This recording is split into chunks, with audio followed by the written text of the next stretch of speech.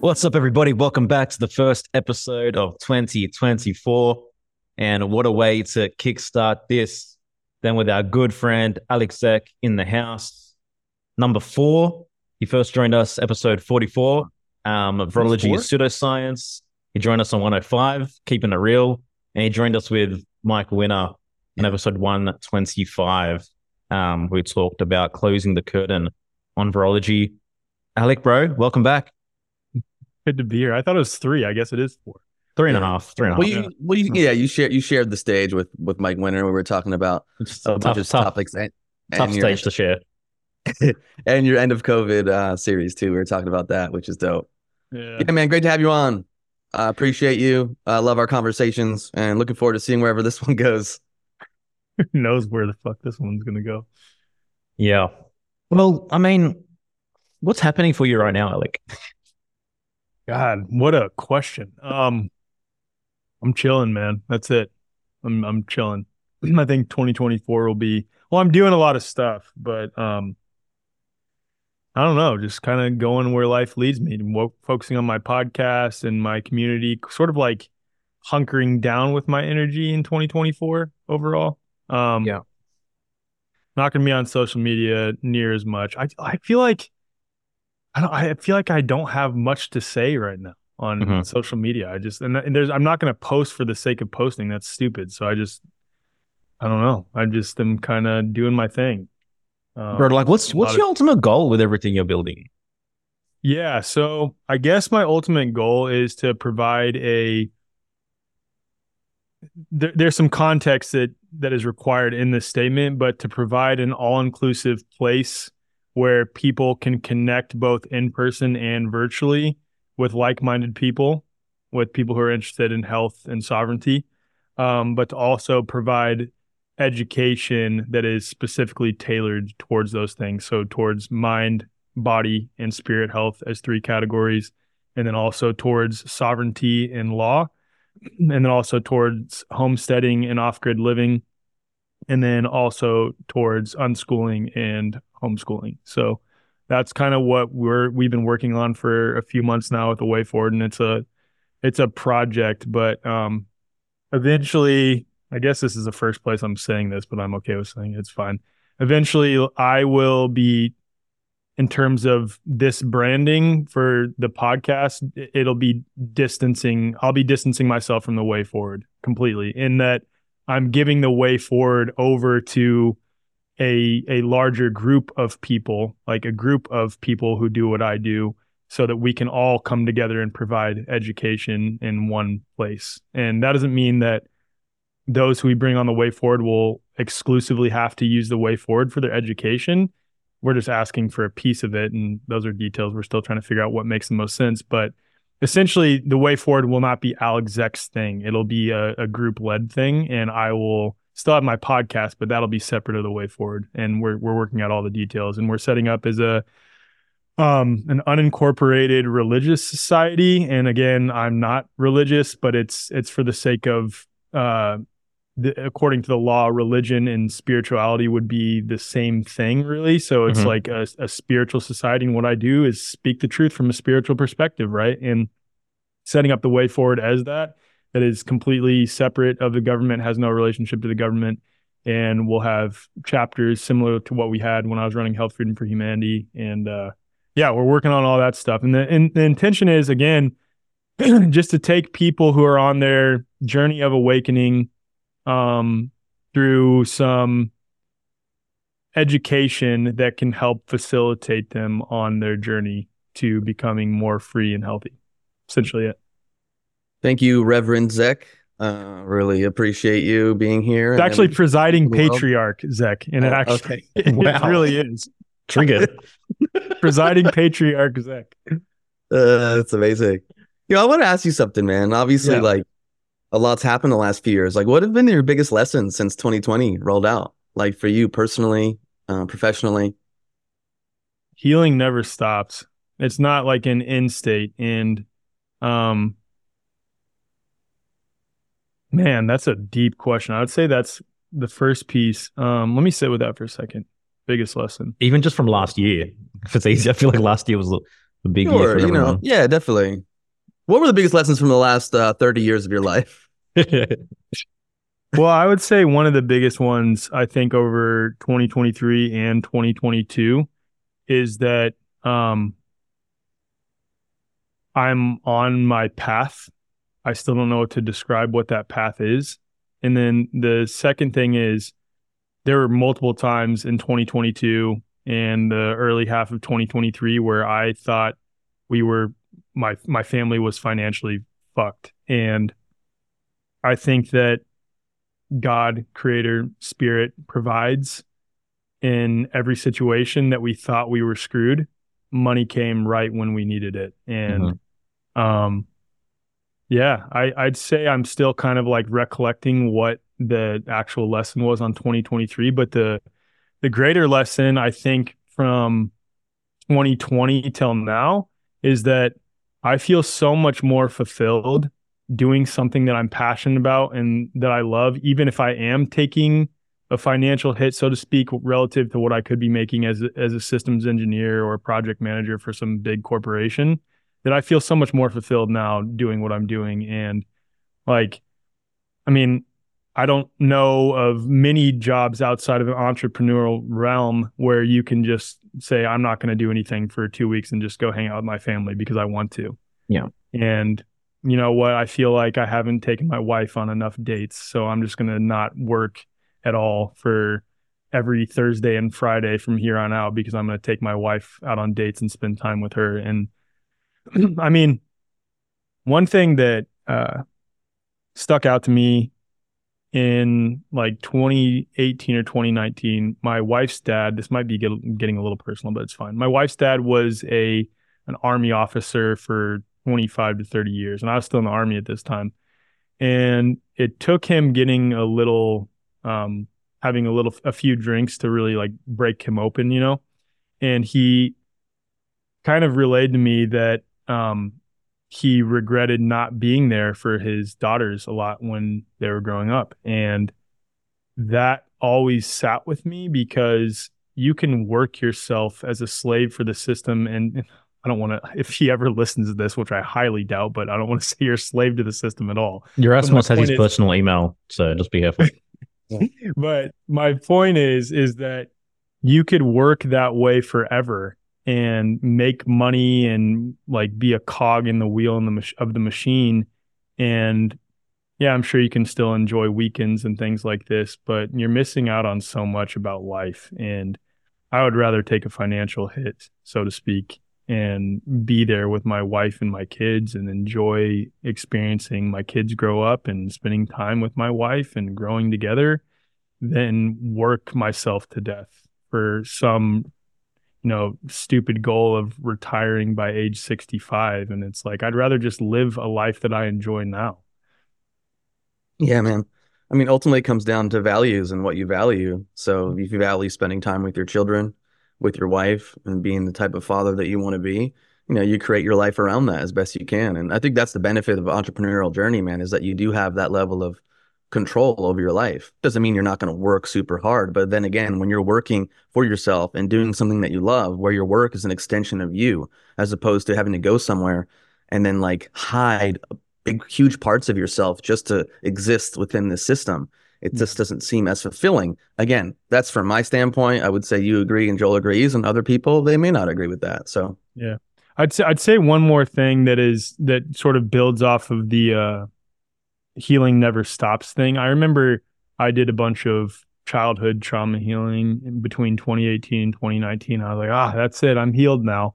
And it's never like that. There's always more unraveling that needs to be done, more conditioning that needs to be broken through, and more self-reflection and introspection that needs to be done. And I remember, when this traumatic stuff began to happen between me and my mom, I was like, oh my God, I thought I already went through all this. I thought I already did all this. And now I've come to a more wise understanding of healing in that life is always going to be presenting you with challenges and traumas and triggers and things like this. And it's a beautiful gift because the more that it presents you with these situations, the more it's polishing you to become a diamond. I know that's cliche, but it's true. And then also the more that you learn about yourself in the process, it really is a beautiful gift. And it's like totally reframed how I feel about triggers and trauma and conflict and having to have hard conversations with people or having to be really honest with myself, is that it's a beautiful blessing and a gift. It is. And is it difficult? Yeah. Is it hard in the moment? Yeah. Do you want to sometimes in these situations avoid them and run? Does that what is that what comes up? The fight, flight, fawn or freeze response? Yeah, it comes up. But when you're aware of the blessing that is on the back end of situations like this, it sort of takes a little bit of the weight off, and then you welcome situations like this. So that's another thing that I've really learned in the last 3.5, almost 4 years. Oh yeah, bro. Beautifully said, man. I mean, and to me, that's simply what you've summated is what it means to live life consciously.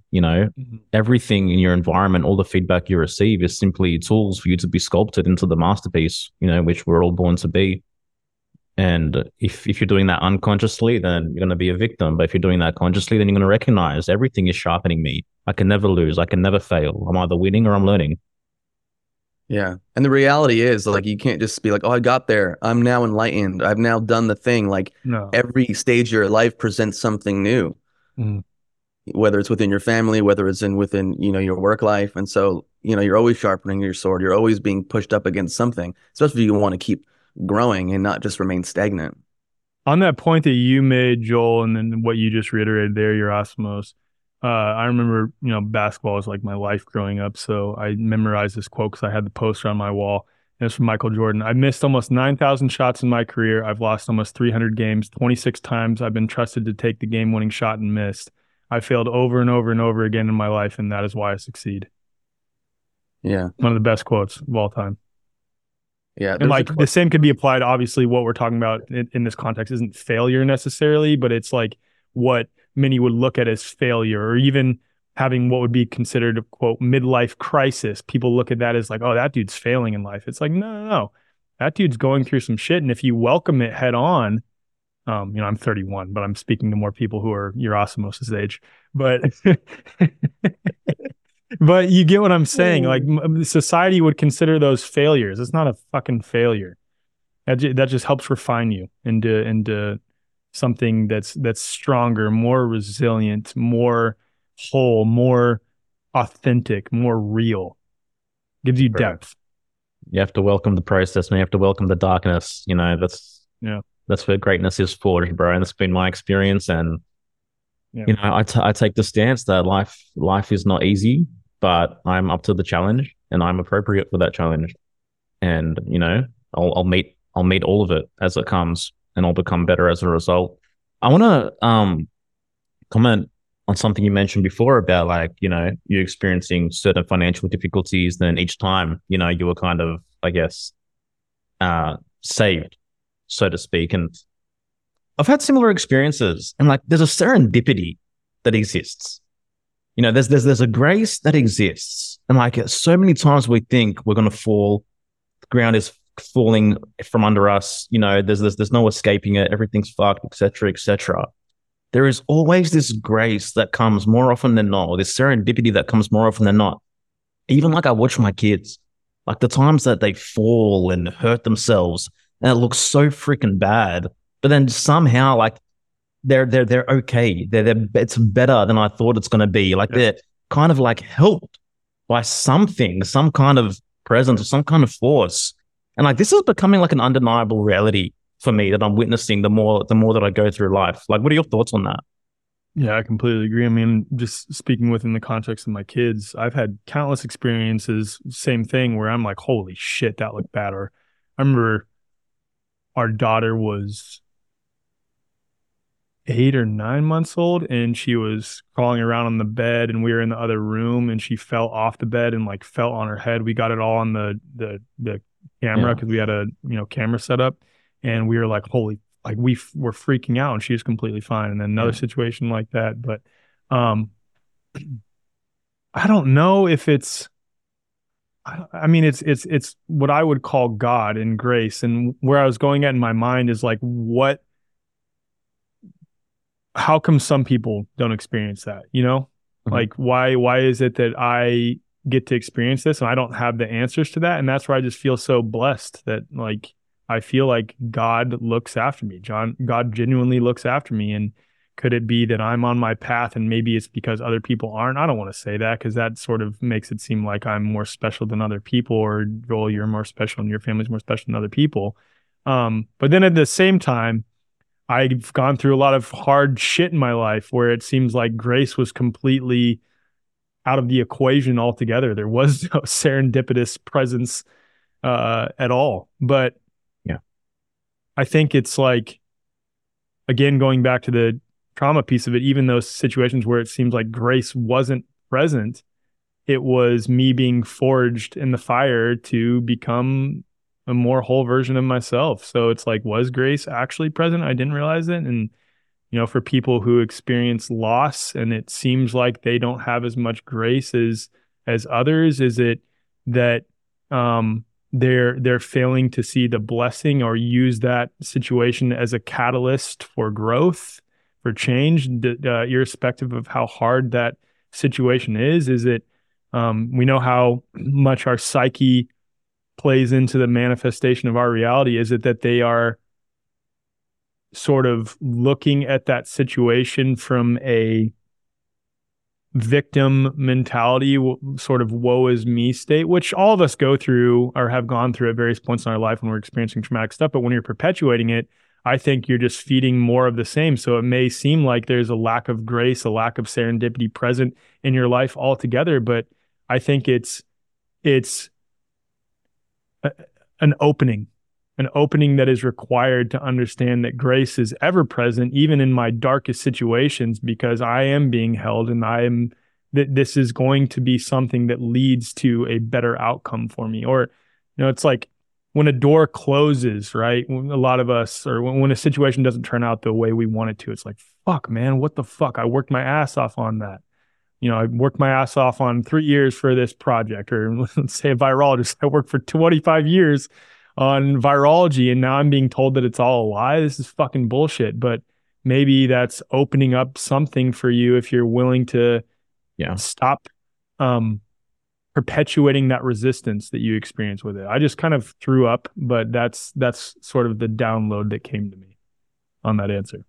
Yeah, man. I mean, I agree with you in terms of what you're saying. Is like things happen to us. We are victims. We are victimized. But how long do we stay in that? What do we do about it? Some of us have experienced way worse things. We're born in a certain country.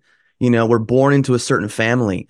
So we can sit here and play the compare game, and you have it worse, you have it better. But at the end of the day, it's like my life is my life. Like I'm dealing with what's in front of me, and so what am I going to do with it? Whether a parent dies early or a sibling dies or a child dies, like, these are horrible things that happen that are just part of the human experience. Yeah, man. But ultimately, what do we choose to do with it? Is what I think what separates, people in some ways, like some people want to stay in that place in the woe is me. And other people are go, okay, this is horrible. I'm going to feel the feelings. I'm going to go through it. I'm going to be in the darkness of who I am. And then what comes from that? How do I rise out of the ashes? Yeah. And this is the thing. I think on the necessity of feeling that, like going deep into those emotions associated with, let's say your brother just died or something like that, you got to feel those feelings. But I think especially in the healing space,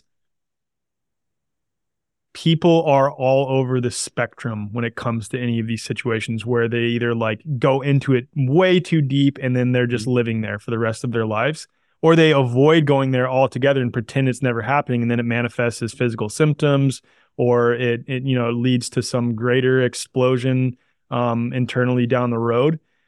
And I think that it really comes down to the uniqueness of the individual and how much time is required, and the uniqueness of the circumstances and situation. Like, so many people are confused. I mean, I've dealt with that too. Like, how do I know if I've healed something? How do I know if I'm fully processed something? How do I know if I don't have any stuck emotions? And it's like, I don't think we'll ever know, but I know that when triggers come up, I'm going to work through them in that moment. Of Nathaniel Solis, who I know you guys are homies with too, said something to me with respect to feelings that he had heard from one of his mentors. And he said, feelings are there because they're meant to be felt. That's why. They come because they're meant to be felt. That's it. And it's like, that is such a powerful reframe, because it's like, oh, this is here because I'm meant to feel it. Why? I don't know. It's just here. That's what's present in my awareness right now. And I'm meant to feel it until it's complete. And then once it's complete, I can, move on, transition to something else. I think it's unique to the individual on what is required when it comes to healing. Mm-hmm. Yeah, there's so many variables. Like, we have so many experiences, where we come from, no two paths look the same. Mm-hmm. I think, just in terms of the broader context, I think grace and serendipity is more present for those who claim responsibility for life. And I think it's something that generally has to be seized. I think it's a constant, and I think it comes to us in very subtle ways which we might not even consider, serendipity. But very often, when we ignore responsibility, we kind of don't see that happening for us and happening in our lives. Carl Jung tells this story where he was working for months on end with this very super rational, super intellectual client. He couldn't get any breakthroughs whatsoever. And then one day she was sharing this dream about this golden scarab beetle, and he just couldn't break through to her. And he heard this little tapping. He was sitting against the window, and he heard this little tapping on the window. And at first he didn't think anything of it, but then he thought, hang on, let me see what's going on here. And there was a beetle tapping on the window, and he decided to open the window. The beetle flew through the door. He grabbed it in his hand, and he noticed it was this golden scarab beetle. And he gave it to his client, and he goes, here's your scarab. And from that point on, that opened her up to be able to, truly go through a psychotherapeutical process. But it takes the awareness of hang on, everything is my food. Everything is the fuel. Everything can be used to facilitate a breakthrough, or to facilitate a conscious evolution for myself or for the other. I mean, that's so beautifully, that story is beautiful. And it's crazy because it already makes sense to me. But even so, there's times where I'm in the thick of it and I'm like, man, what the fuck? Why does this shit always happen to me? Woe is me. And it's almost a necessary experience to really go into that and even feel oh, woe is me. This shit always happens to me, to just feel authentically what I'm feeling. And then that feeling goes away. And the next day I'm like, damn, I sounded like a little victim baby back bitch yesterday, but it was also necessary for me too, We have many parts to us, man. We have to be able to honor them, and not just push them down and operate from these one season worlds where this is how I am. There is duality. Yes, we can talk about what is encompassing this duality, but there is. So it's on one side, here in this reality, there's duality. I completely I'm fucking dealing with shit, or my inner critic is strong, and then the next day I feel like Superman, and I understand there's a part of me that feels like fucking Superman, and there's a part of me that feels like I can't do anything right. And there's a part of me that feels deep joy and love. And there's a part of me that feels fucking depressed sometimes, And it's how do we, and I say this often, how do we become the conductor of our inner orchestra of parts, of instruments that sing a different, tune, that play a different note. And that's the beauty of the human experience. We contain this universe within us, and so how do we come into acceptance of all those parts? Because I think especially in the healing space, so many of us tend to deny those other parts of us and pretend that we shouldn't have them, or we look at the superficial reality that is juxtaposed on social media of people's lives, where it's just a complete, it's not real. It's not real. And we see that, especially people in the wellness space who appear to have everything all worked out, figured out all together. And then we sort of try to project that onto our lives, and we're like, oh, I shouldn't feel this way ever because I'm I'm a podcaster with a really big alternative podcast, whatever. I have those feelings sometimes oh, I'm not supposed to feel this way. I should have a fucking 8-pack right now. Why don't I have perfect abs? I'm supposed to be a wellness influencer. And it's no, I'm a fucking man. I'm a human being that just happens to do those other things. And I sort of tend to, and I think everyone does this, look at those other parts of me or the supposed shortcomings as wrong or bad, and I should be this way. And when you learn to accept all parts of yourself, even the darker aspects of yourself, it just takes the weight off. And it's like, damn, you become more real. It's more real. It's not superficial. It's more grounded in reality. And that's ultimately what compassion is that when you accept these parts of you, you see them in others and you accept them to certain degrees. You can see yourself in the other because you're like, hey, I have that part of me. You know, I could be a dickhead sometimes. Yeah. You know, I can like act like a crybaby sometimes. Do you know what I mean? Whereas opposed if you don't have that connection to these parts of yourself, you know, you're more often than not, you're just judging everyone around you. And then we see what happens. We just look at social media. You have unconscious behavior and unconscious communication happening 24/7. Yep. Yeah.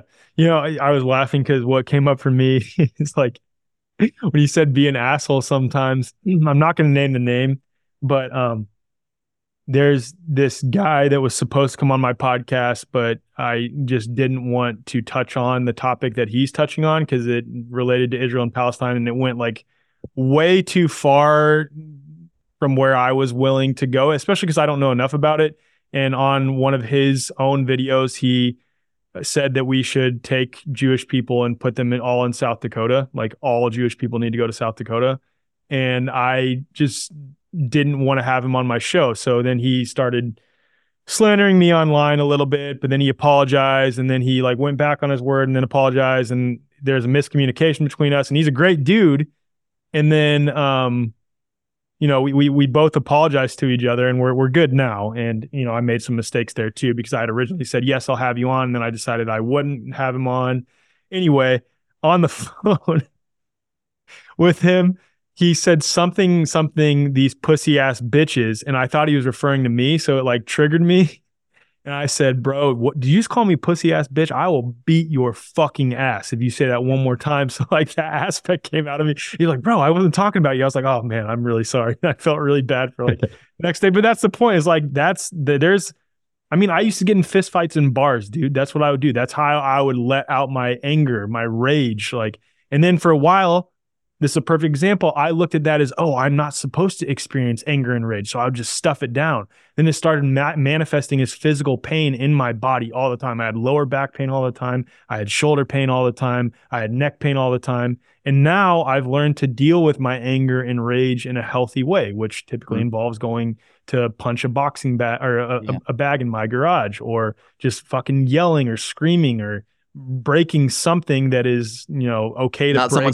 someone's face. Yeah, not someone's face. Exactly. But that's a perfect example of that aspect still comes out of me sometimes. And what I typically would have done if I had, you know, said what I said to that individual is for the next week, I would have shamed myself like, that's so fucked up. I can't believe you did that. But I was like, no, you know what? I apologized. I was wrong because I projected my anger onto him. But I was angry in the moment at the time, and luckily I didn't punch him in the face, and I made my amends and I apologized. And I'm a human being, and I'm going to make mistakes, and it's okay. And then I was good the next day. Yeah, and again, like going back to what we said before, it's fuel for introspection. What was the trigger? Why did I want to punch this person in the face? What vulnerability within me was triggered that instantaneously I went in like, I will fucking knock you out, bro. Yeah, man. You know, or whatever, you know, and like, it's it. It's not about not having the experience. This is the thing. It's like we have these parts. They have different ways of being. We want to experience them. We want to build awareness around these experiences. And then ultimately we want to be able to have the consciousness to stand in between the tension of opposites and choose a more conscious, more righteous action depending on the situation. Amen. It's not about denying. It's not about repressing. It's about holding and feeling and sweating and then living heroically and living righteously in that regards. And I'm not into repression. Anyone who knows me, anyone that knows what we talk, I'm not into repression. I'm just into like knowing yourself and knowing how to relate to these aspects of yourself within yourself. But more importantly, because we're social beings in relationship, in our partnerships with our wives, with our husbands, with whatever, you know what I mean? And that's the work. It provides you empathy because you see when other people are experiencing something or have made a mistake themselves. It's like, holy shit, I've been there and I have done this self-reflection, introspection surrounding that. And it shows that like when you have depth in yourself, you can see the depth in other people. You really can. especially when you've done the work. You can recognize it in other people. You can recognize deep people around you. And it just makes you a more whole human being. Yeah. Self-accountability is key here, man, because we're going to bump into shit. We're going to get into arguments. We're going to say the quote unquote wrong thing. But what do we do afterwards? Do we stay in the blame game, or do we maybe pull away, sit with ourselves, feel what's happening in our bodies, what's going on there, notice the thinking processes that are going on. We go on these mind adventures. We get triggered, and then all of a sudden we're like, I'm going to punch this person in the face. I can't believe she said that to me. What the fuck? And we're curious about that. Why is this happening? And then hopefully we come back and we go, hey, listen, I'm sorry that I said that to you, and I'm sorry I disrespected you. I'm sorry I hurt your feelings, whatever the case may be, depending on the context of the situation. But that's the journey. It's like having the experience and then reflecting back. We're not going to be living in this total blissed out state 24/7 in every single interaction that we have. That's not real. No, it's not human. No way. And ultimately, it's a recipe for passive aggressive behavior. People that project this spiritual quality and everything's perfect, I found through my history, are the most passive aggressive. Yeah. It's just little things fucking pop out. Okay, Mr. Spiritual person. Well, and they're unable to express authentically. Let's put it that way. Because I can think of people off the top of my head that are like that sort of project that onto social media. And granted, they provide that necessary information to help other people who may be deep in a dark hole, right? But because they've sort of taken on that persona publicly, they oftentimes feel the need to be like that all the time. Going back to my example, being like a quote wellness influencer, what the fuck? You put yourself in this box rather than putting yourself in fluidity that is human, experiencing the full spectrum of emotions and feelings and seasons in life. And it's just inauthentic. It's not authentic. You can't let your self-concept be defined by the crowd. Period. And you can't buy into the path. Yeah. And you can't buy into the projection field, people online with huge followings, oh my God, you're the savior. You have all the answers. You can't buy into that. Cool. I'm grateful that I, have some knowledge and I share it, and I'm human and I fuck up. I'm not perfect. Yep. 100%. Yeah. I want to, before, you mentioned, back to the financial aspect, how do you navigate being a businessman in the truth world? Because there's so much, you can't make money from the truth. You can't make money helping people. I see those comments all the time. I used to buy into that, I should be freely giving all this stuff. And it's yeah, great. In a ideal world, that would be the case when all of us have tapped into our legacy accounts and corrected our status and have refined these processes and get black cards issued to us from the U.S. Treasury. Yeah, sure. That would be great, because there is credit that is there that is sitting in accounts that they've obfuscated ways that we can touch it. But that's for another time. But bro, my net worth is $17 million, bro. Dude, it's more than that. It's hundreds of millions for each of us. But without going into, I shouldn't have even fucking said any of that. That just puts it off on a tangent. But Nasara. None of that shit. But yes. The idea that we should, here's the irony in this. It is a communist mentality to think that other people should be doing all of the work they're doing to provide value, to educate other people for free, and that you should be entitled to it. And I previously, when I was in a financial hole, would get really, really, really triggered by people saying, asking why I was charging for things or this or that. Especially because I was not financially abundant at the time. I was really struggling, actually. And I think having worked through that and now being in a financially stable situation, I look at people who say shit like that. And I'm like, those are people I don't want to reach anyway. Whatever. Mm-hmm. I'm just going to move on from them. They're not worthy of my time because they're miserable. They are not living in abundance themselves. So why would I want to, they're not someone who I'd want to educate anyway, because it's clear they're already in a state of victimhood themselves. And they believe that not only am I not worthy to receive abundance, but they don't have enough abundance themselves to provide me compensation for my labor and my time to create various programs and things like this. So it's ironically a communist stance that much of the freedom community takes when it comes to stuff like this. It's also ignorant in the sense that how much free content are you putting out? How much knowledge and information are you putting out with your podcast and with your posts? And it's like, I can't believe you just made a post where you're asking for money. Yeah. Or like I pinned a comment on one of my posts the other day, and then a few people commented like, oh, there it is, the ask for money. And I'm like, I made a program that is 108 hours worth of content that I and 30 other people spent like 9 months on. Yeah. And the overwhelming majority of stuff we do is for free. So for those who want to go deeper, yes, this is here. And you can go look there. And also you made 108 hours plus hours of content for sorry, I don't know what, for something that's less than a fucking night out for dinner. Exactly. You know what I mean? Like, yeah, it's hilarious. It's ridiculous. Yeah, and I don't even like try to bother with those people anymore, because it's clear that they don't get it, and it's almost like sad that they claim to be freedom oriented, but then they believe that they should be entitled to everything. It's the most freedom inhibiting mindset that exists. You know, it's socialist, it's toxic, it's vampiristic. Like trade is the foundation of civilization since the beginning of time. We have traded. Yeah, exactly, man. And maybe we weren't trading like worthless fiat currency, but we were trading value that still holds some sort of value. It represents something, right? And but regardless, sure, the Federal Reserve System is messed up, and to an extent, it's printed out of thin air. But right now, it's still the means of our survival. These pieces of paper, or these digital numbers in our accounts. Right. Dude, I've even had someone complain to me because the lower tier of our membership, which is awesome, and we're still working on refining it. It allows you to type in your zip code, find other people near you that are like-minded. It allows you access to this marketplace where just the minimum amount that's required, it pays itself over and over, like 10 times, in that we have discounts with some of the best holistic health brands. And I had someone have the audacity to say, two different people. One person said, this should be free. Why even have a minimum amount due? And then another person, because we advertise it as, because it's basically true when it comes to like processing fees and things like this using Stripe.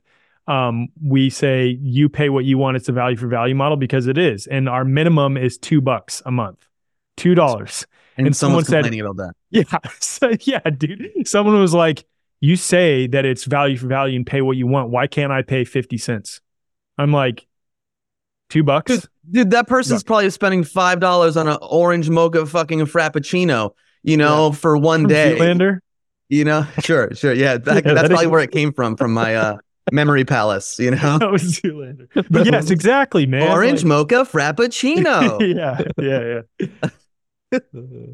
The gas station. And again, it's like, cool, you're free to do whatever you want. We're here, we're talking shit here and there, but it's true. It's like at the end of the day, like, I'm an individual that is like creating something of value. And then again, you don't have to pay for it. You could charge $10,000 a month if you want for your membership program. And if someone wants to pay for it, then that's great. You know what I mean? Like, yeah. So to answer your question, Joel, like how do I deal with the just being a businessman in the truth space? I really don't think twice about it anymore. Like, if I feel like I've created something that is of value to people and I set a price for it, that's that. And if people don't like it, then don't pay for it. It's totally fine with me. But if you feel that this could provide value in your life, great, then pay for it. Like, that's capitalism. The market will decide. The people will decide if it has value, and if not, then don't pay for it. That's it. Awesome, man. I like to hear it, bro. And also want to challenge you on your assumption before that you believe you can't, receive as much financial consumption as you want by doing what you're doing, as opposed to being a systems engineer or working some other job, man. I think that's limiting, and I think you can do all of it and still have as much freedom and time to give to your family. Totally. Yeah, and see, I still have some of that conditioning that's still inside my head where I'm like, oh, I'm not going to make enough money or as much money as I would doing X, Y, and Z in the normal world. That's a really good point. And I still have some of that conditioning. So thanks for calling me out on that. No worries, man. I mean, this is the journey and the process that I love about being alive is that it's on me and it's on my ability to think creatively in terms of how I can provide value and receive value and manage my time and prioritize my time and my actions and all the rest of it. And all innovation, all growth, all forward movement has come from man's mind, man's ability to think, man's ability to conceive, right? The ship, the wheel, the light, the plane, whatever it might be. And I thrive and I just relish under this notion that it's on my capacity to think, you know? And to me, like, this is psychologically healthy. But I think to the psychologically unhealthy individual, it's like, why do I need to think? Right? Yeah. Why do I need to exert effort? Yeah. Just tell me what to do. And, you know, I will say it is quite the transition, especially since I haven't really had that. I never had that space to really like sit and think on what I want to do that a lot of people have after they get out of the military, where you're just being told what to do every freaking day and you're just doing that task over and over and over again. You might be leading other people creatively, and I was as an officer, but for the most part, you're just being told what to do, right? Mm-hmm. Like you're just being told what to do, and your paycheck is guaranteed. It's going to come every single month. It's going to be the exact same amount, you know. And I think because I jumped out of the military and right into Health Freedom for Humanity and was just scrambling to start a business and build it from the ground up, I never had time to really sit and reflect. So I'm still undoing some of that conditioning from the military of like, holy shit, my family is only going to be fed if I creatively think on how to provide value, which a layer below that is truly knowing that I'm worthy. I'm worthy of receiving abundance. And that is the thing that I was dealing with that whole time, is feeling unworthy of receiving abundance. And then that would just show up over and over again in my life, where I would be met with situations that were very scary financially. And of course, again, that grace, that serendipity, it would always work out. Every single time it would work out. But there was a lot of challenging situations over the last 2.5 years. And it's, I think, largely because I felt I wasn't worthy to receive. When people used to question, like I said, if I would, setting prices on certain things, I would get really triggered. And it's because, oh, well, maybe they're showing me a piece of me where I agree with them and I shouldn't be receiving this money because I'm not worthy to receive it. And it's dealing with that feelings of those deep wounds of unworthiness that I've done really during my water fast primarily. So much shit came up during that back in July or August. And yeah, like even Kylie would say, after my water fast, I'm like a completely different dude. I really feel like I am. Everything comes back to self-esteem, man. It's why it's been a core focus of ours since day one. It's why it's a core focus of Rise Above the Herd, which we charge money for. But like how you feel about yourself, like for real, on the most steepest subtle levels, that inner congruence, that is the determining factor of how far you're going to go in life. Period. And who you choose as a partner. Yes. Yeah, for real. But who you choose as a partner is going to be determined by one's level of self-esteem. Yeah, you're right. Sorry. That's what I'm saying. That's what you're saying. Yeah. Yeah, exactly. Yeah. Quality of your friends, the quality of your relationships, how big you can dream, how big you can envision, the quality of the business that you build, et cetera, et cetera. It all comes back to how clean that mirror is. How much integrity am I into myself? How much consciousness do I bring to my daily actions? I love you, bro. Thanks, man. Yeah, both of you. That was to both of you. That was a joke. I was making a joke. Yeah. So, Alec, it seems as though you're having gained into some sticky situations with RFK lately. Oh my God. It wasn't super sticky. It was just, I don't know how, let me think on this, where I want to go. Let me phrase this. You go ahead.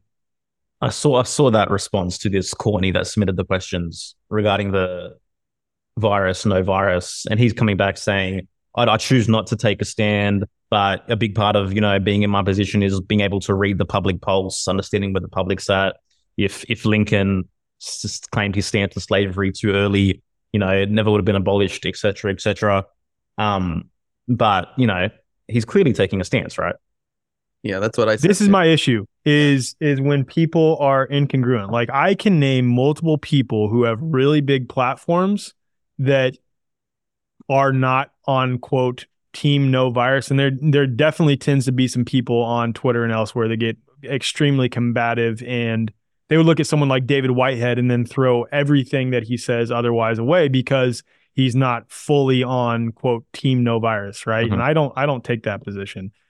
I also recognize where many of these people, when they behave in a way where they mock others and belittle others, like, sometimes that can have a comedic effect that is positive in some way.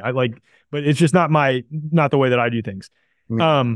But when it comes to RFK, I'm really triggered. I'm triggered by him. But no, I'm bothered in that I'm bothered by him in multiple ways, let's say. And I think it's like the only reason I comment on stuff and use that as an example is to show that many people in the freedom space look to him and cling on to every word that he says and sort of look at him as he is some savior that is going to save them from the big bad pharmaceutical companies and the government now that he's running for president, right?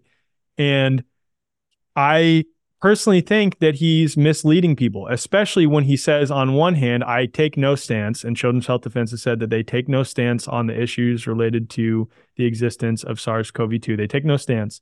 But then they completely go the opposite direction in that they consistently pump the gain of function narrative regarding SARS-CoV-2. So when they say that they're not taking a stance, they're absolutely taking a stance. So it's almost like doublespeak. And again, I think that this is my perception. I'm open to being wrong on this. The promoting the big, bad, scary gain of function stuff exclusively, especially absent of describing how healthy and resilient the body is, of which I don't see a ton coming from RFK. I do acknowledge he does it sometimes, but it seems to be fear mongering, and it's actually worse than what the mainstream does. Again, I always use this example. If I were to take on one side, a virus that has been manipulated in a lab that was taking the naturally occurring version of that thing and trying to weaponize it and make it more lethal and more pathogenic and more deadly, that sounds much scarier than the idea that a virus jumped from a bat to a pangolin to another animal to a human or whatever in a 1 in a gazillion natural chance. And the former is what RFK Jr. and Del Bigtree and some of these health freedom leaders, so to speak, are continuing to share on their platforms. And not only that, they're stifling conversations around terrain on their respective platforms while also positioning themselves as de facto leaders of the, quote, freedom movement. So that's why I take issue with that. Mm-hmm. But that's the only reason I ever replied to it. And then it's hilarious because the moment I said anything on my Instagram, which I didn't attack RFK, I didn't attack his character at all, I didn't imply anything about his character. I simply just said, Robert F. Kennedy Jr. continues to make these statements. They're incorrect. Here's why. And I explained why. And then I lost like 700 or 800 followers that day, which is hilarious to me. And it's like these people are behaving, ironically, the same as a lot of the COVID cultists behave, in that when you challenge something or challenge one of their leaders or one of their deeply held beliefs, they go into cognitive dissonance and then they have to throw you away. They can't hear it. Yeah, man. I mean, it's tribalism. It's like similar behavior to if like you're a fan of a football team and someone talks shit about your quarterback, you're just like, what are you talking about? He's the greatest quarterback in the league. Like Tua sucks, right? Yeah. Bro, what? Bro, do you understand? Like, he's had 3 offensive coordinators. He dealt with injuries. Like, bro. No, but like it's interesting to notice. And like, listen, whatever that response he gave, I agree to a certain point, depending on your platform, depending on who you No, are. I don't disagree with that statement. Yeah, yeah, yeah. Like, I get that where he's coming from, thinking if he really truly believes in the political system, all this stuff. But the problem is that's not what he is actually doing. I agree. He's not even really publicly saying. Imagine it publicly in a real public forum. He's like, I'm not sure if viruses do or don't exist. Like that's not what's happening still. No. Well, yeah, I haven't seen that like on a debate or anything where he said that, you know. But I understand someone going, hey, listen, there's a time and a place, and maybe I'm not the person. Maybe Alec, you're the person to be pushing this and talking about it. But like me, who I am, my name, where I come from, like I'm gonna like just keep it more neutral. And but he's not, you know, and a lot of people aren't doing that to that degree. Well, and that's my issue, right? And that's my whole point is that he says like, I just will not take a public stance on this. I'm sorry, I can't. And then he's posting videos, he's speaking, having conversations about a weaponized virus. So when you say you're not taking a stance on it, and then on the other side, you're talking about a weaponized virus. Yeah. That, you know, that's incongruent. Yeah. I mean, I feel like we go back to this often. Like, you can't rely on someone as being your savior. No. Like, this person's going to change the entire political landscape and the entire history of everything that's been going on generation after generation. You know, like this person will change it and now it would live in harmony. And well, I was talking, who was I talking with? I was talking with, I was on the phone. Oh, Dr. Devin Braun. I don't know if you guys know who she is. She was one of our co-hosts for the event, the online virtual event that we did 2021. And we were talking about RFK actually, and we both kind of said at the same time, like, it's so crazy to sit back and understand that the entire tyrannical governmental pharmaceutical media conglomerate that is banking conglomerate that is sort of leading us down this road is based on our collective agreement that it has legitimacy and that we must adhere to what they say to do. Like, even many people in the freedom movement perpetuate that victim mentality where it's like, if RFK or Trump don't get elected, we're fucked. Like, we are so fucked if they don't get elected. And I just don't believe that. I don't buy into it. And imagine if all the people that were saying that simply just made the decision in their own lives. I would imagine the freedom space is, you know, millions and millions of people at this point. Imagine if all the people in the freedom space, just the freedom space, which represents a small subset of the overall population, just decided, I'm not playing these games anymore. We're not doing this. I'm not going to listen to what you say. I'm not going to do what you tell me to do. And just decided to live their lives how they best saw fit. Right? Like, all of the systems would come crashing down. Would there be resistance? Yeah. But the point is, there's so much more of us than them. There's so many more of us. And when I say us, I mean like the larger freedom space, right? But so many people in the quote freedom space are caught up believing that we are fucked unless they get elected, or we are fucked unless this person advocates for this and this legislation doesn't get passed. Fuck all that. It's all based on our collective agreement that they have legitimacy and power over us that allows it to perpetuate, that allows any of the tyrannical agenda to continue. Like I do feel free. Like there's nowhere in my life. Dude. Yeah. I feel, man. I don't feel limited in any way. I don't feel like there's anything that I can't do. I don't feel like anyone has anything over me. Like, I do what the fuck I want all the time. Same.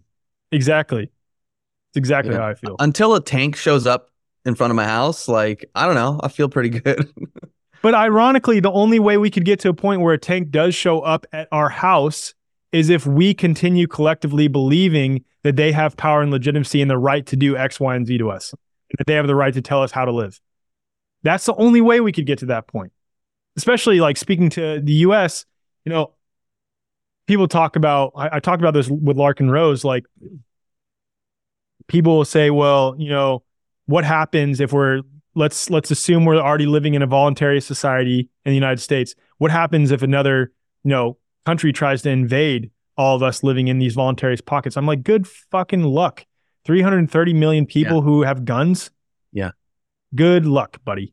Wasn't there a quote? There was a quote by someone in the past. I forget. I don't have it. That was saying that like there'd be so many people in the long grass, like so many people that would be defending this country if someone tried to like come on our borders. Yeah. You know? Good luck. Not going to happen. Yeah. And then people will say that, well, it could happen in Australia. There's so many people in Australia that stood up to the tyranny and they were just thrown in jail, right? They actually said no to the government. Well, and then Joel, your example is a perfect example of like that. Nope, that's not always true when you truly understand that you are already free, one. And then the second thing is, yes, because the Australian people had already collectively believed that the government had rights to take their guns. So they've already gone down that path of tyranny a little bit more than the collective of people, the body politic that is the United States people, right? Like we have not collectively agreed that they have power over us to such an extent that we have then handed in our guns. So it does make it much harder for them to continue telling us what to do. And it makes it much easier to begin to adopt voluntarist principles in somewhere like the United States collectively, from a collective point of view. Feel you, brother. What do you guys want to talk about now? I don't know. Let's keep like, what's next? Joel brought up RFK. I feel like we've talked about the virus stuff. I know one thing that I want Mark Gober coming on. Here we go. Let Alec I know what I want to talk about. Go. Who is the best basketball player of all time? Oh, yes. I was going to bring this up earlier because we said we were going to talk about this and then we got on some other tangent. Right now, watching the graph of this podcast, all listeners cut out about. Yeah. All like the health freedom people into like consciousness. Bro, I'm not willing to go public with my stance here. I don't know why you're putting me in this situation. Yeah. That's actually fucked up, Alex. I don't believe, and I do believe. Sports are all fake. They have magnets on the rims. Why are these fucking truthers talking about bread and circus? I love these guys. Yeah. You know what's interesting on this conversation, we'll get back to this, is this idea too, like people have their judgments, like, oh, how dare you watch sports? And then that person's also sitting there watching shitty 30-minute sitcoms. You know, like we all have our... Or my kids watch Disney movies sometimes. But like we each have like our forms of entertainment. Like we're humans. We like some entertainment, you know? And like it's different. Bro, so I was thinking, it's so funny you say that. I was thinking the exact same thing. I was watching the college football playoffs on was on New Year's Day. It was on New Year's Day. Yeah. So 2 days ago. Watching the college football playoffs, 2 great games, by the way. But I was sitting there watching and I'm like, this excites me. This makes me feel excited. Like I love this. I love watching dudes who are athletic compete against each other. And maybe the games are rigged to some degree. I don't disagree that they might be at some higher level. Maybe the refs are being paid, the coaches are being told, whatever. I don't know. But even if that is the case, I love watching dudes compete. I love watching dudes make athletic plays and moves. I love the strategy of the game. I love the art that is sports, especially from a team perspective, like having to work with your teammates. It's beautiful. It is literally artistic for me to watch it. It's like an artistic expression watching athletes that are the best at what they do play on a field. Like it is beautiful. And I just, I was sitting there watching, I'm like, fuck, I haven't like done this a lot in the last 3 years and I miss doing this. I used to watch college football on weekends, not all day, not to the point that I'm like glued to the TV, like sports betting. And if people drunk drinking, I'm not like hammered and like if my team loses, I'm fucked and I'm, pissed off for the next week talking shit online. None of that stuff. But I'm like, wow, I love this. I love watching sports because I love playing sports growing up. And like, I just have such an appreciation for dudes. Bro, I'm going to make the perfect clip edit of you going, I love watching dudes and three times. Fucked. I love watching dudes. Find another clip of me earlier, like somewhere else where I said like butt naked or something like that. Yeah, and put it all together. No, but like, this is like, I admire excellence. And these athletes are the best at what they do. And it's entertainment. And maybe there's some correlation, like as men, we used to go to war back in the days. And now this is our version of like tapping into that energy. Yeah. But I enjoy it. And like, sure, I don't want to waste my time watching it all day, But who the fuck is anyone to tell you how you should value your time? 100%. Agree. Agree. I love watching NBA. I follow the NBA, religiously to some degree. I'm always looking at the scores. I'm always looking at, who's doing what. Like I'll watch half a game most nights, when everyone's asleep. Like, but That's how I And that's why I value spending appreciate my finding time. guys like you, because you can have these conversations. Like I can talk about this shit with you guys. But it goes back to what we said before about like being more whole or connected to many different parts of us. We can get deep, we can cry, we can talk shit, we can like talk about the world events, and we can talk about sports, you know? And I'm not saying everyone else has to do that. We just happen to be that way, and we connect. It might be art or like value. music for someone else, or I don't know, like fishing. Like I don't know the names of every single group and band out there, you know, that people talk about. I love music and I like what I like, you know. But anyways, like that's Winner's thing. But Winner can also talk basketball too. Oh, like, totally. Winner loves talking basketball. Bro, Winner can talk about anything. Yeah, he can. Really, he can. I love it, man. I love it. Okay, who's the best basketball player of all time? You know, we were having a little text exchange a few weeks ago about this, and you know, it's first of all, I got to say, and everyone brings this up, like it's hard to compare eras. It's hard to compare times. Like there's so many different things. The zeitgeist of like how the sport is run and what's popular at that time just is different. I mean, Michael Jordan, at the end of the day, you can't mess with six finals MVPs, you know, 6-0. Like, but we were talking about this, like the longevity of LeBron and his skill set and the fact that he's a beast and what he's been able to do and still do in year 21. Like that's unheard of. That's never been done before. It's unheard of seeing. I mean, he just turned 39, right? Just turned 39. Seeing what LeBron is doing on the court right now at his age is insane. It is literally unheard of.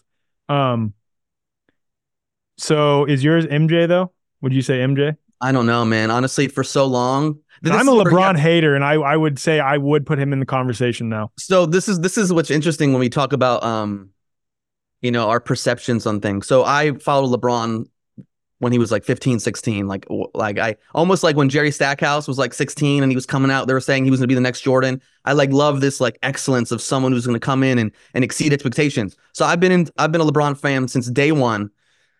Things shifted a little bit because I didn't really appreciate his politics and rolling up to you know, press conferences holding like a Malcolm X book that he never really read and knows anything about. So that rubbed me the wrong way. But just on basketball alone, like I've been a defender of LeBron James as like the greatest basketball player ever, in terms of like we've never seen anyone that big do what he does and have the skill set and dominate. Like he's got the longest period of dominance than any player in NBA history. There's never been hype like there was for LeBron coming out of high school ever. For any rookie ever in the history of the NBA. I agree with that.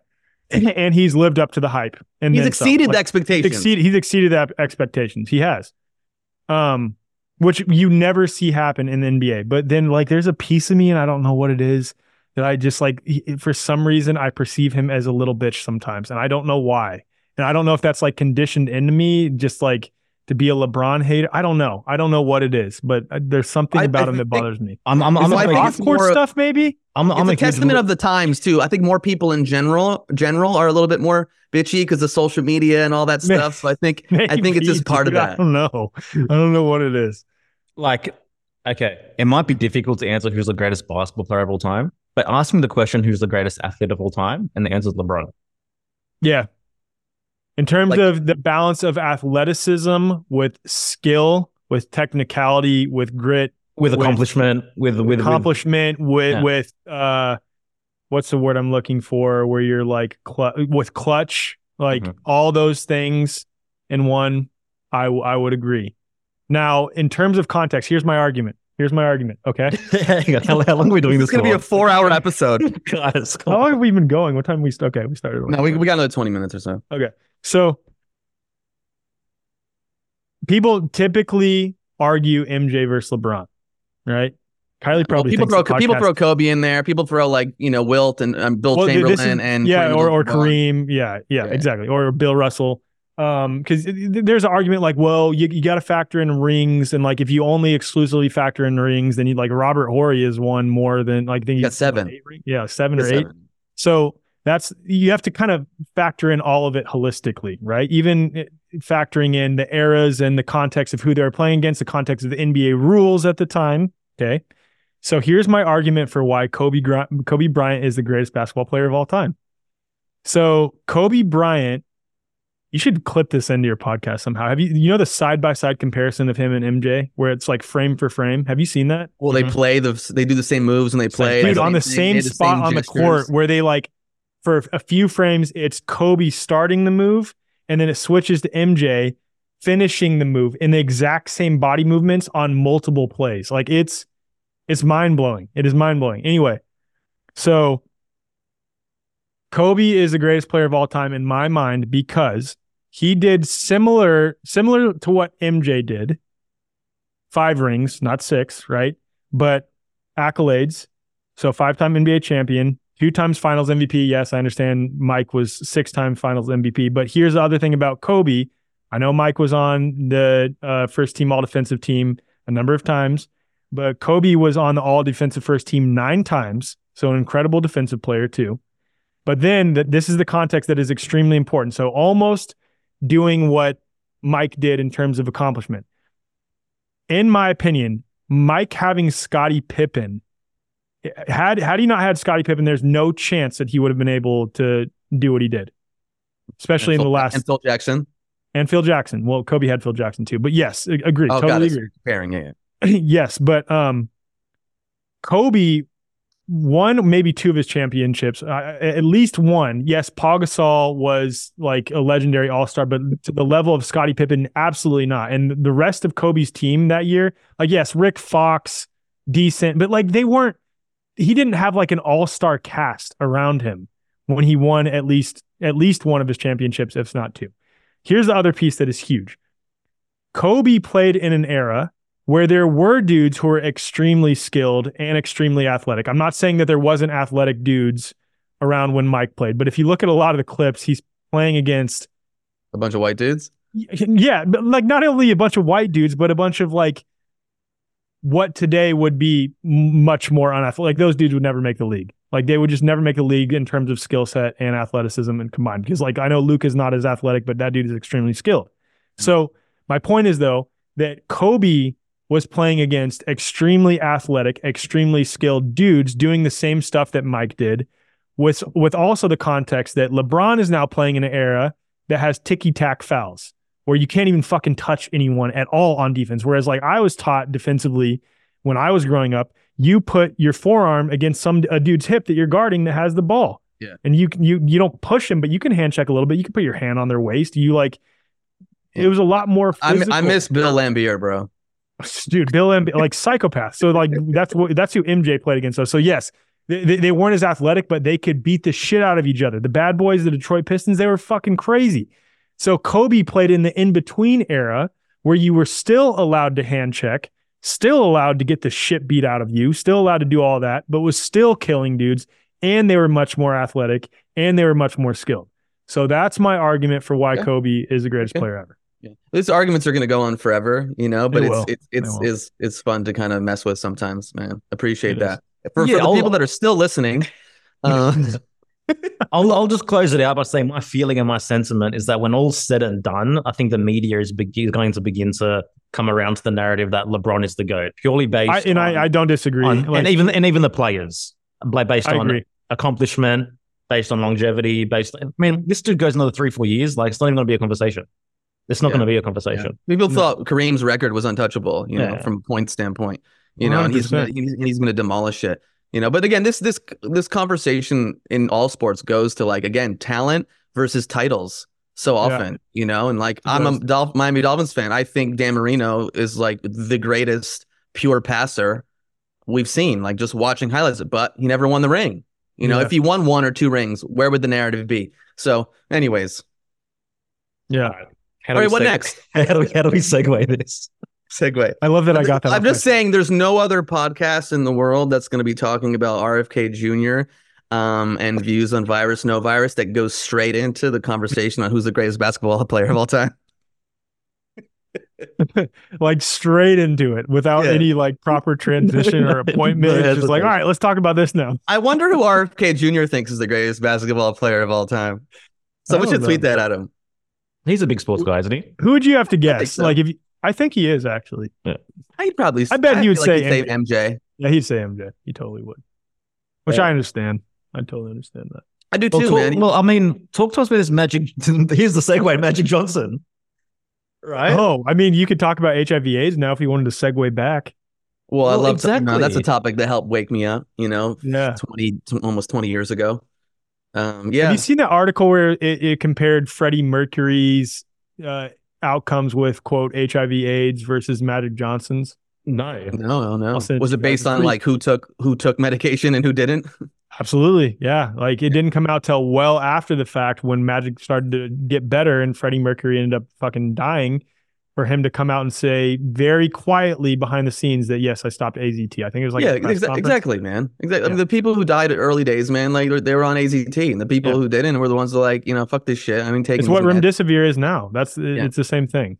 So like, do you guys think like what, did he get a real diagnosis, Magic, or was like an agreement for him to be the poster boy to like push this? No, I have no idea. I don't know. I go back and forth on that type of stuff. When it comes to anything related to celebrities that have reached that appeal, like even discussing whether some of the most well-known figures have actually received the shot. Like, do you guys think LeBron got the shot legit? Do you think he got the shot? I don't, man. I don't know. But then again, what happened to his son? I don't exactly. That's where I don't know, man. I don't know. You're asking us to share our insider Gates story. What? Our insider Gates story.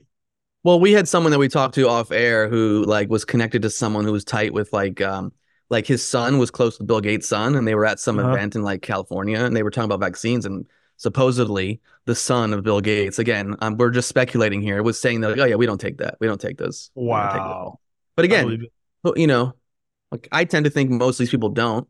I do not think LeBron, who is so meticulous about his health, about what goes in his body, about no chance. And he was against it early on. Like his the things he was talking about seemed like he wasn't really for it. And then he did say, I think there was one thing where he said he did, and I just didn't fully buy it. He shared a Spider-Man meme at one point with the two Spider-Mans pointing at each other, one being COVID, one being the flu, on social media. Did he really? It was the three Spider-Mans. It was like COVID, flu, common cold, or something. Something like that. Wow. Like that.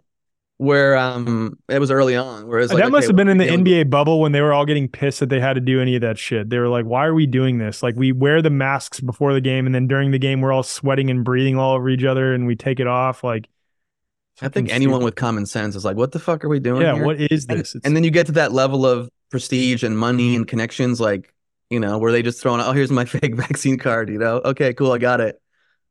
I do know this, like, anyone that flew private, like had their own private jet or just flew on private, there are some like smaller private airlines companies. You didn't have to do any of that bullshit. None of it. Oh yeah, you don't have to. None of it. And all those dudes fly private, so they don't give a shit. Yeah, they don't care. Well, it's interesting to think about. What do you think about Aaron Rodgers, man? He's talking about some stuff and going on Pat McAfee show and just kind of like throwing Jimmy Kimmel and others under the bus. Talking about Epstein. Yeah. It's pretty wild, man. Yeah, it is. I love Aaron Rodgers. I think he seems like he'd be a really funny guy and a really fun guy to talk to. We're trying to get him on the podcast, but I don't. Have you reached out to him? No. I mean, I don't have the contact. I know it's one person who knows a person who knows him, but haven't really ventured down that just yet. Yeah, I mean, is there less control in the NFL? Because I feel like if someone was talking about Epstein's list and throwing celebrities under the bus the way Rodgers is in the NBA, like there'd be a problem. That's what it seems like, man. It seems like there's less control in the NFL, which is also funny because I think Roger Goodell is a freaking moron and he can be pretty tyrannical with some of the stuff. But like the NFL players aren't allowed to criticize the refs. Like that's crazy. They literally can't go on an interview and say like, yeah, the refs suck. Yeah.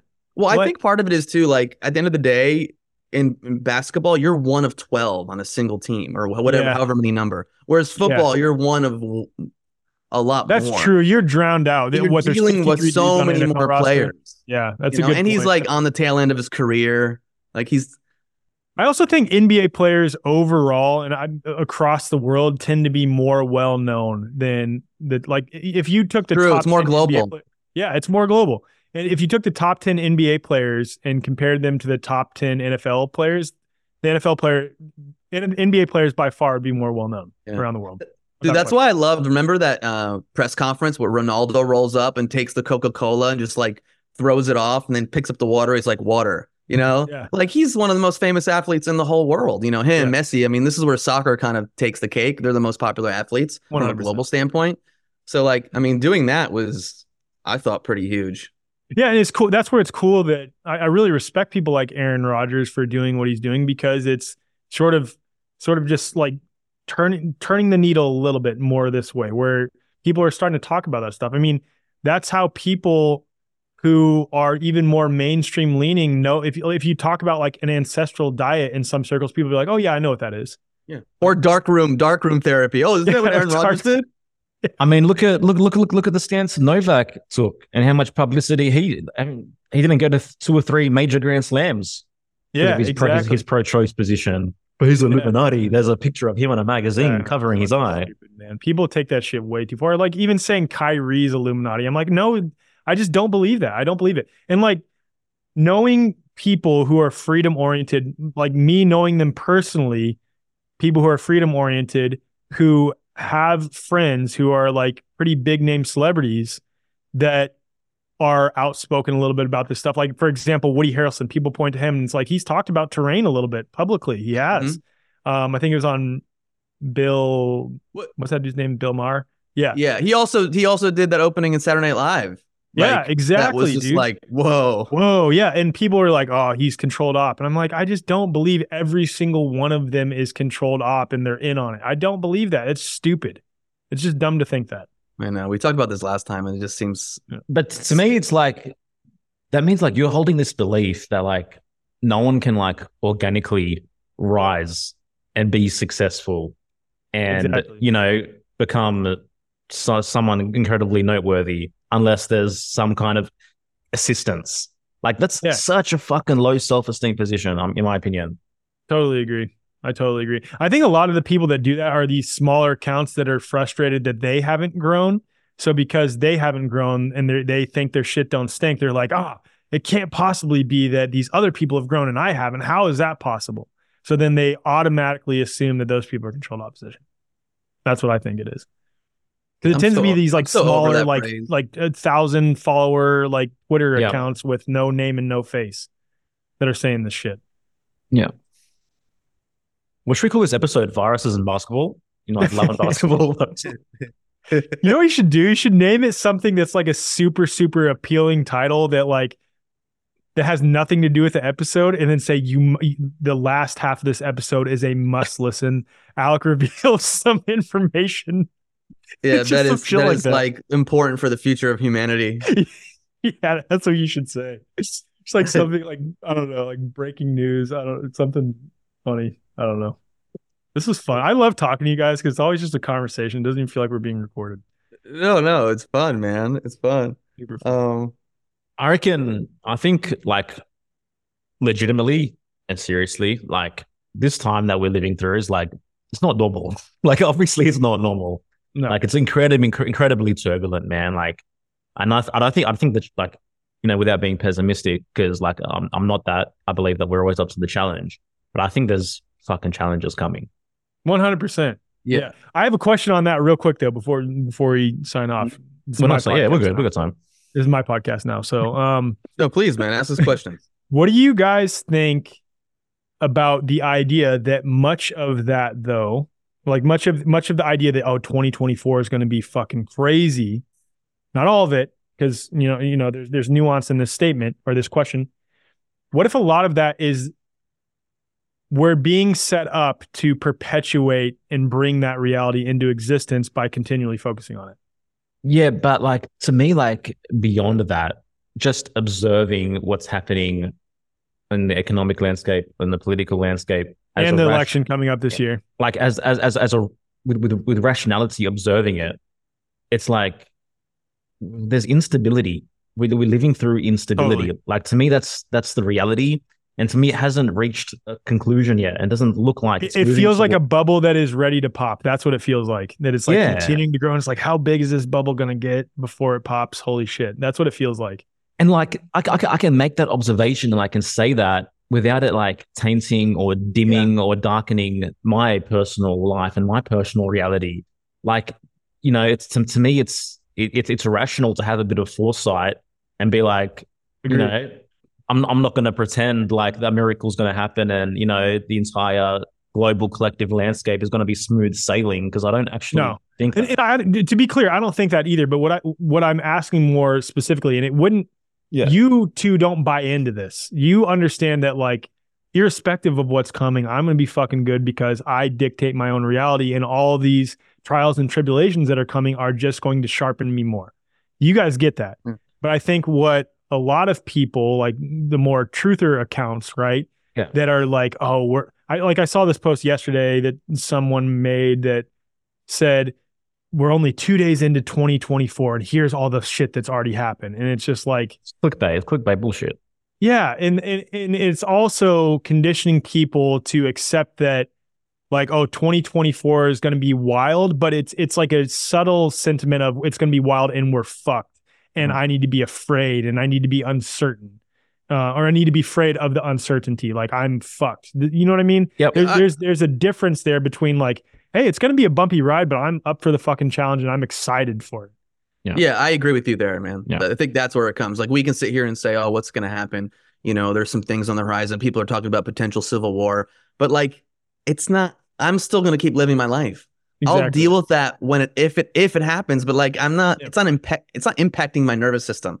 No. I'm not like, oh my God, what's going to happen? I got to go dig out 30 foot by 30 foot, put in a bunker and get ready for atomic warfare. Like, I'm not doing that. Some people are. Cool. I mean, shit, if it happens, then they're doing their thing. Good.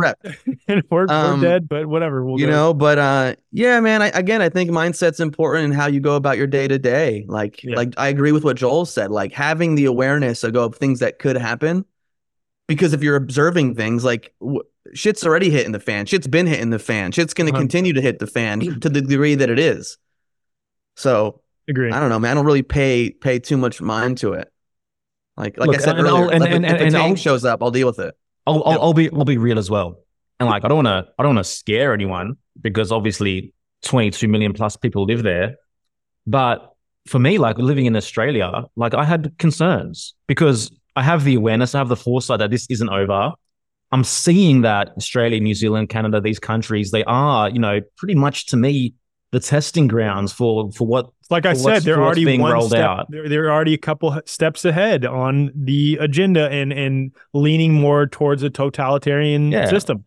But I felt uncomfortable there, and I made a decision to shift, and I put myself in positions where I was able to shift, and like, my nervous system doesn't feel impacted being here where I am now in Mexico. But I would personally, to be honest, I would have concerns if I would have inner things which would have had to navigate. Yeah. Mind you, ultimately acceptance, well, it's also the reality of the people impact around you, though, right? Like, that's the other thing is I would imagine relative to Australia, being over here in North America, you feel more held. You feel held because it's like, I know that there are people around me who get it a little bit more than what was commonplace in Australia, right?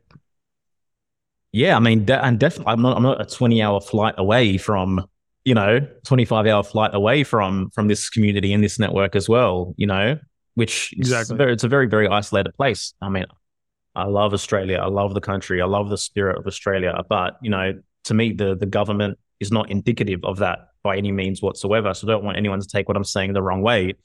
But if more global, turbulent, organized events were to happen, to me, my rationality says that these particular countries are going to be impacted first and hardest.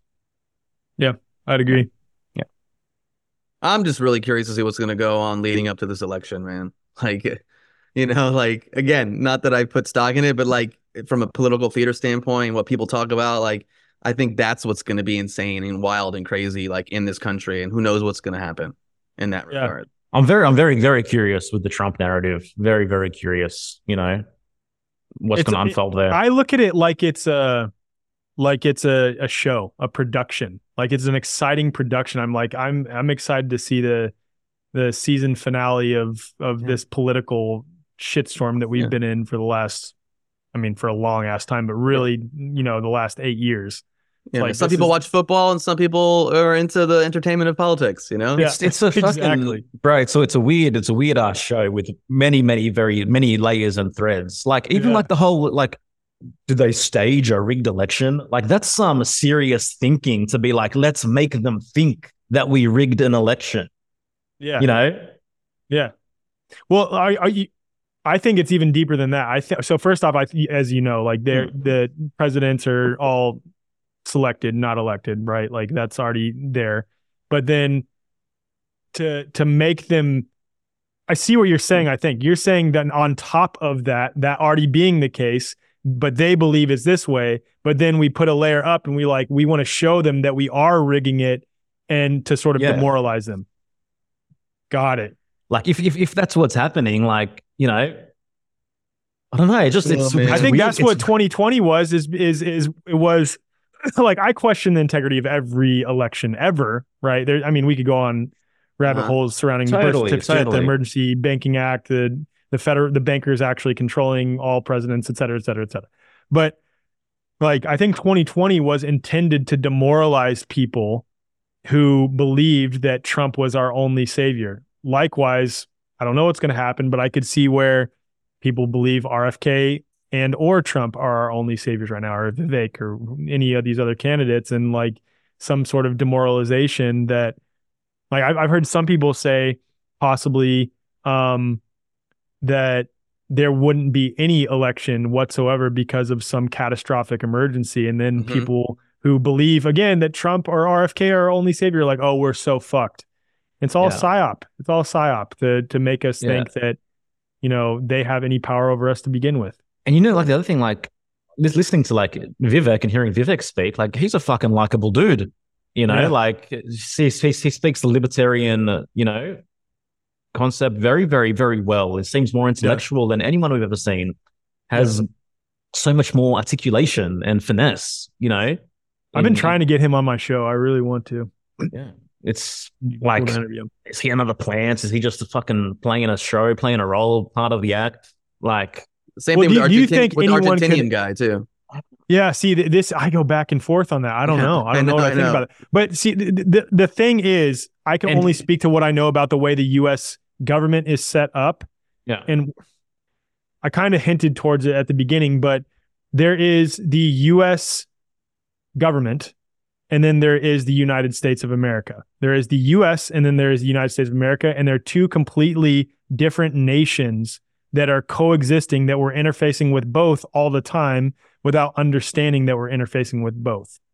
And the president of the United States is simply just essentially the CEO of the corporate entity that is the U.S. government, that is a subsidiary of the U.K. government. I know I'm kind of leaving that with a cliffhanger because we got to end soon, but knowing at the least how our system is set up, I think that all elections are completely illegitimate and it's all a big show in the United States, at least. Now, when it comes to Argentina, I don't know. And that dude's been doing some shit where I'm like, whoa. He's reducing government. Yeah, which is awesome. Fucking awesome. Yeah. So we'll see what happens, you know. We'll see how it unfolds, you know, a few years down the road based on his decisions he's making. Yep. You know, but a lot of things to contemplate, a lot of things to consider. Stay curious.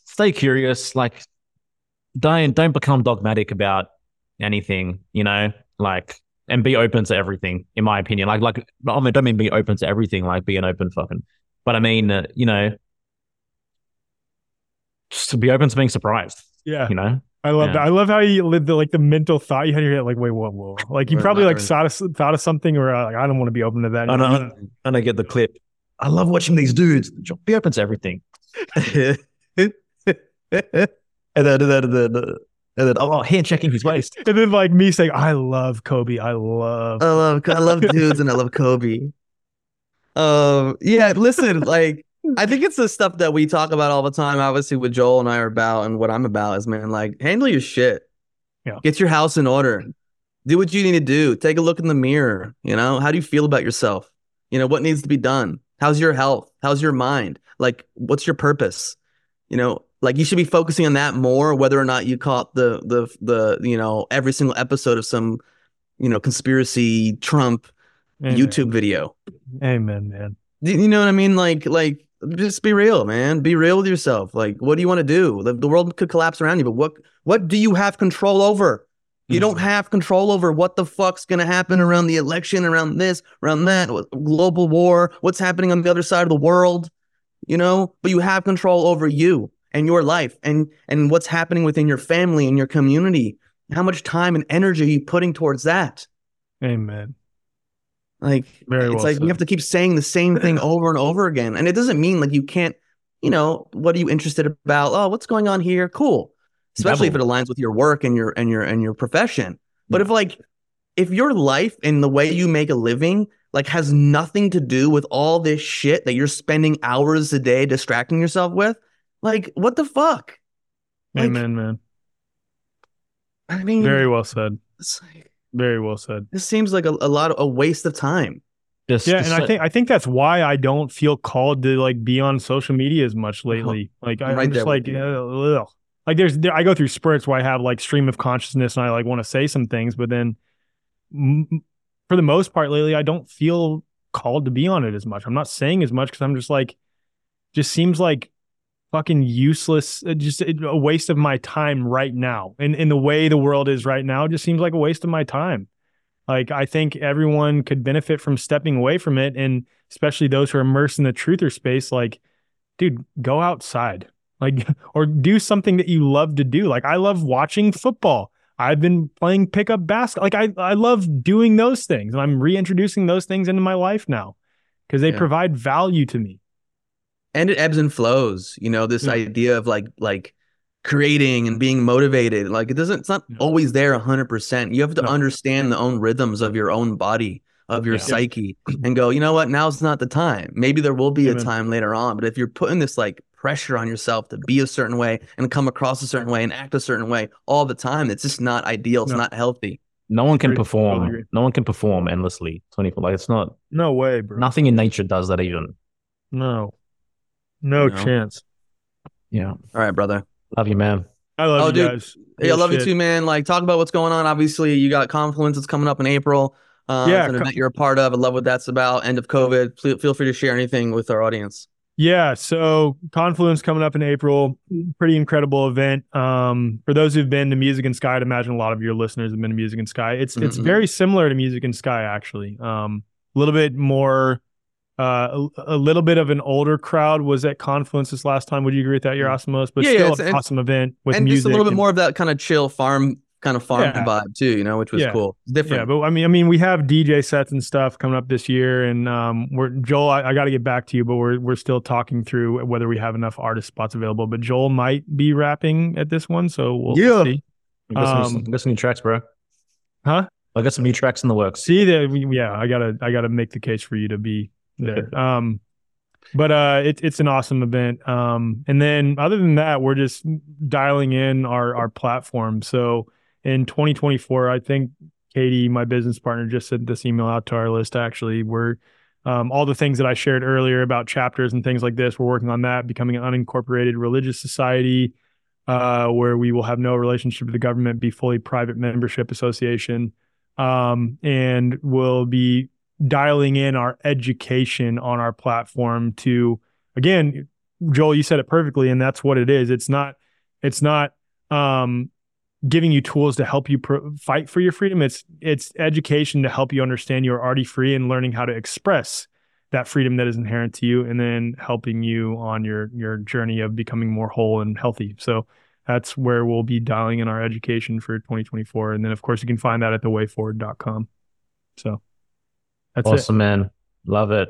Guys, wayforward.com. We'll drop that in the show notes as well. You guys know about Alec. He's doing amazing work and looking forward to having another conversation. Just love being connected to you, bro. And, you know, iron sharpens iron, and we continue this journey, and I'm excited for what the future holds. Love you guys. Peace. Much love, bro.